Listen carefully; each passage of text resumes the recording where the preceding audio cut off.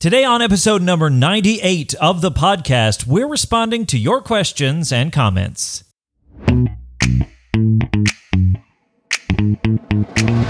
What's up, VIPs? Welcome to Life After Sight Loss Radio, the podcast helping you discover life after sight loss. My name is Derek. I am your resident VIP, aka visually impaired person, and across the table from me, as always, is a resident sighted supporter, my lovely wife, April. Hello. All right, here we are back. This is episode number 98. We're crawling to that episode number 100, which we do have something special planned for episode 100. So if you're listening, make sure you subscribe so you won't miss that one.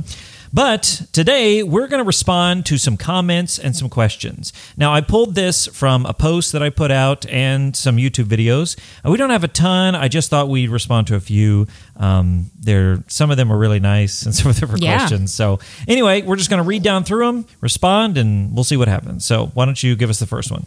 All right. This is from Claudia. You are making a worthwhile contribution with your YouTube channel. Glad to see you again. Keep it up. Meanwhile, keep in mind that it's not so much how wide a reach you have, but how much of a benefit you can be to the audience you do reach. Quality is not always measured in numbers. That's so true. So first of all, thank you to Claudia for those kind words. I got a lot of glad to see you back. Oh, I bet. Yeah. So, but that was such kind words, making such an impact. And the reason I brought this up, other than because I feel nice, is because she said it doesn't necessarily matter how many you're reaching, but it's about the impact you have on the audience. Right. Now, I thought it was important to bring this up because sometimes we think like, well, I'm not going to change the world. I'm not going to do amazing things, but it's not always the numbers. It's about the impact you have on the people around you. Yeah. So it could be your family, it could be your friend circle, could be whatever.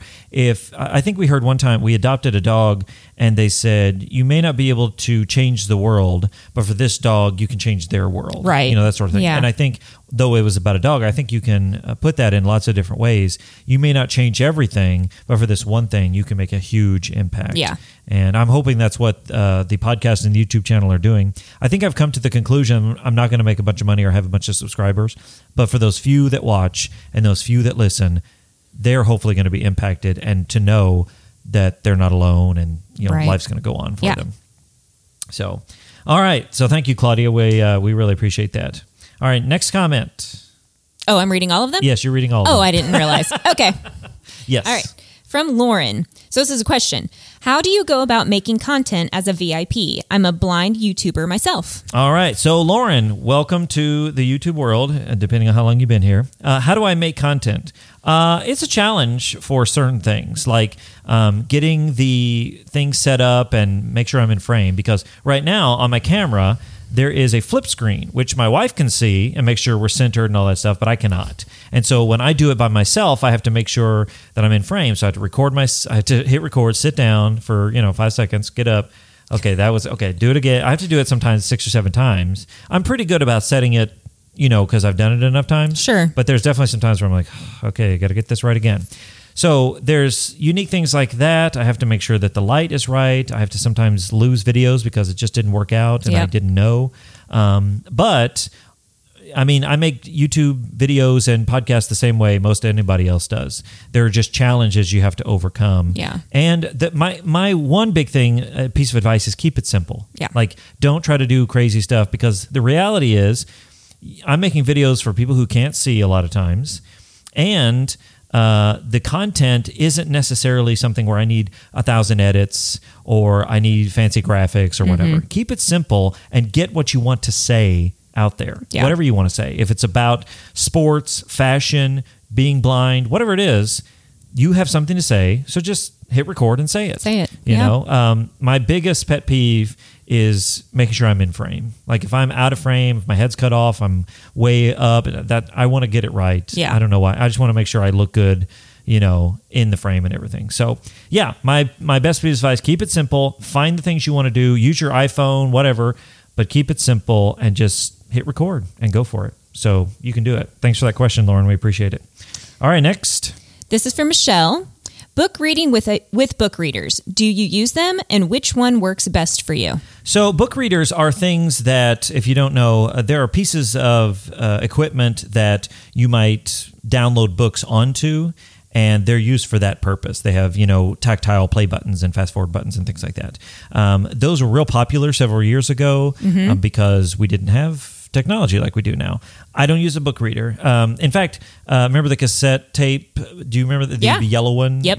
I do. I don't use that. I don't have one of those. Don't use those anymore because I have my iPhone. And so I use audiobooks on my iPhone. I have the Kindle app on my iPhone. I use Bard Mobile, which is the National Library Service for blind folks, which their app kind of looks like what a book reader device would look like. It's got the buttons laid out the same way. So it's really interesting. But no, I don't use a book reader anymore. I use all apps and that sort of thing, and my computer, my phone. I'm sure there are uses for that, but I don't use those anymore. I use my phone now, and I don't have much else to say. Get a phone, I guess. No, that sounds bad. If you have a book reader, kudos to you. I'm sure there's tape, CDs. Now you can get digital downloads onto a book reader, and there's several out there, but I use my phone for 100% of it all. So thanks for the question. Appreciate it. Next one. I love listening to audiobooks, but sometimes the narrator's voice spoils my enjoyment of the book. I just wondered if other VIPs have the same pet peeve. And that is from Francis. 100%. Yeah. Yes. We've talked about this before. Yes. In fact, if I will miss out on a book many times if the narrator's bad. I had a friend who was reading a book and they were like, "Oh, you got to read this book. It's so good." I was like, "Okay." So I started listening to it, and my friend does audiobooks as well. And so I started listening to it and I was like, "This is awful." Like, this narrator had 12 accents, I think, all at once. I don't know how in the world he did it. Oh my goodness. It was so weird. He wasn't trying. He just had he was from like 5 places or something. And I was like, I can't follow this.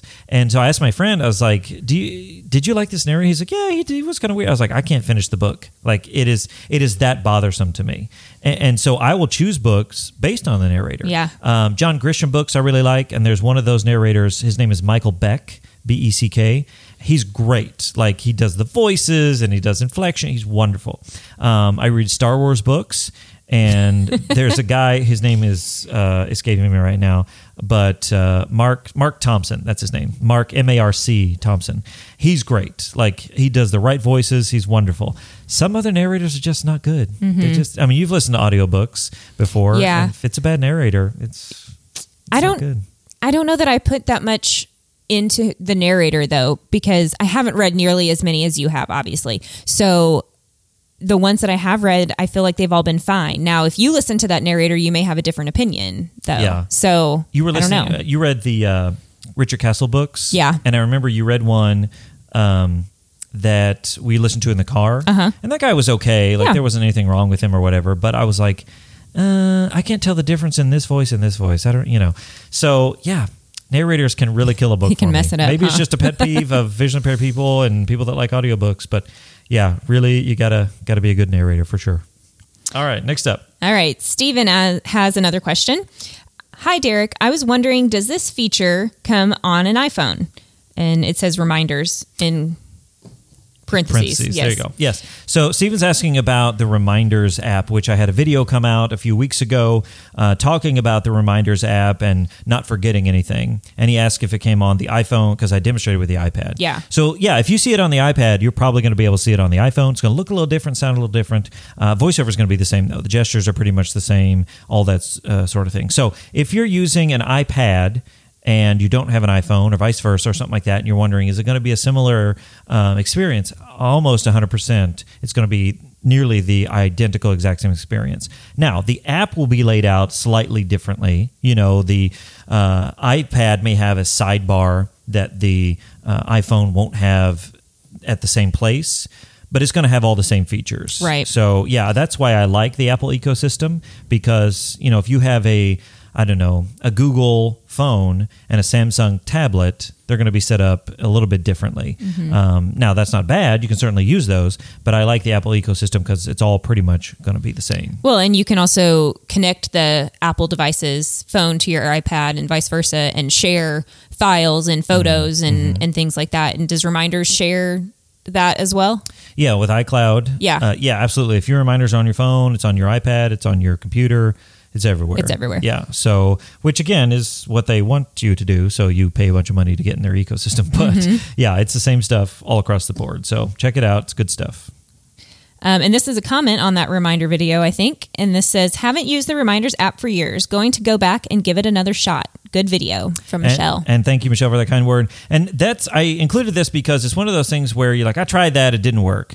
Well, maybe give it another shot. Go back and try something else, because if specifically talking about like Apple products, I mean, there's been a bunch of software updates over the years. There's been a bunch of additions to apps and things like that. For example, with the Reminders app, they've added a lot of things since they first started using Reminders. And so it's starting to rival some of those to-do apps. Yeah. I use a different to-do app myself, but Reminders would certainly do it for you if you wanted to use that.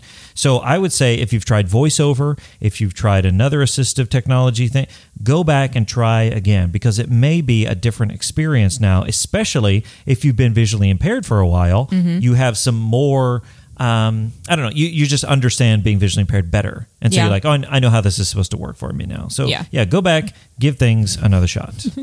Francis says, I'm only partially sighted, and I was terrified when I first got home because I was convinced that I couldn't be independent. Derek, you are 100% right. It was very difficult at the beginning, but as I got my but as I got my home adapted for my condition, gradually my independence grew, and now I live a totally independent life. This might not seem like much to others, but it was a major step in accepting my situation. I included this for a couple of reasons. One, she said I was 100% right, and that's always good to hear. But secondly, the idea of like taking those steps at the beginning might not seem like a big deal. But this person saying like, now I live a totally independent life. Right. Maybe at first they didn't. At first they were like, I need help. I need some advice. I need somebody to come in here and help me with these kind of things. Right. And that happens at first. But as you make those small changes, it's a reminder to you that, you know what, I'm making this change, and that's going to lead to this and this, and then totally independent life. So that's our goal, is independence. Right. Obviously, we want to be as independent as possible. But it might not happen overnight, and that's a key to remember. Yep. So, all right, thank you for that comment as well. Snappy Cat says, put those knives and mandolins away and use a hammer instead. It's more fun, too. All right. I included this because we did a podcast a few weeks ago about kitchen hacks, and we talked about cutting my hand on the mandolin slicer. We talked about you cutting yourself with a knife. And I love this comment. It was just like, put those away and get yourself a hammer. I don't know why I found that funny. I'm just imagining somebody like going to town with a hammer on the chicken and the cucumbers or whatever they're trying to cut. So I can't imagine what their kitchen looks like. I can't imagine. It's you know splattered what? Everywhere. Sometimes though, it feels good to hit things because you're upset. Just if you're going to tear something up, maybe go outside. But I just thought it was a funny comment. That is funny. Plus, their screen name is Snappy Cat, so that's always a good one. All right. James says, hello, April and Derek. Just wanted to write and say thank you for all that you do. My 20-year-old son lost his vision to LHON in October of 2022. You both have been instrumental in our journey so far. All of the YouTube videos and podcasts have helped in every way possible. Please keep up the amazing work. Lots of love from Canada. All right, so this is James. I think this is our last comment. Yep. So I included this for several reasons. One, he mentioned his son has LHON, which is what I have. So I was like, oh, yeah, fellow LHON person.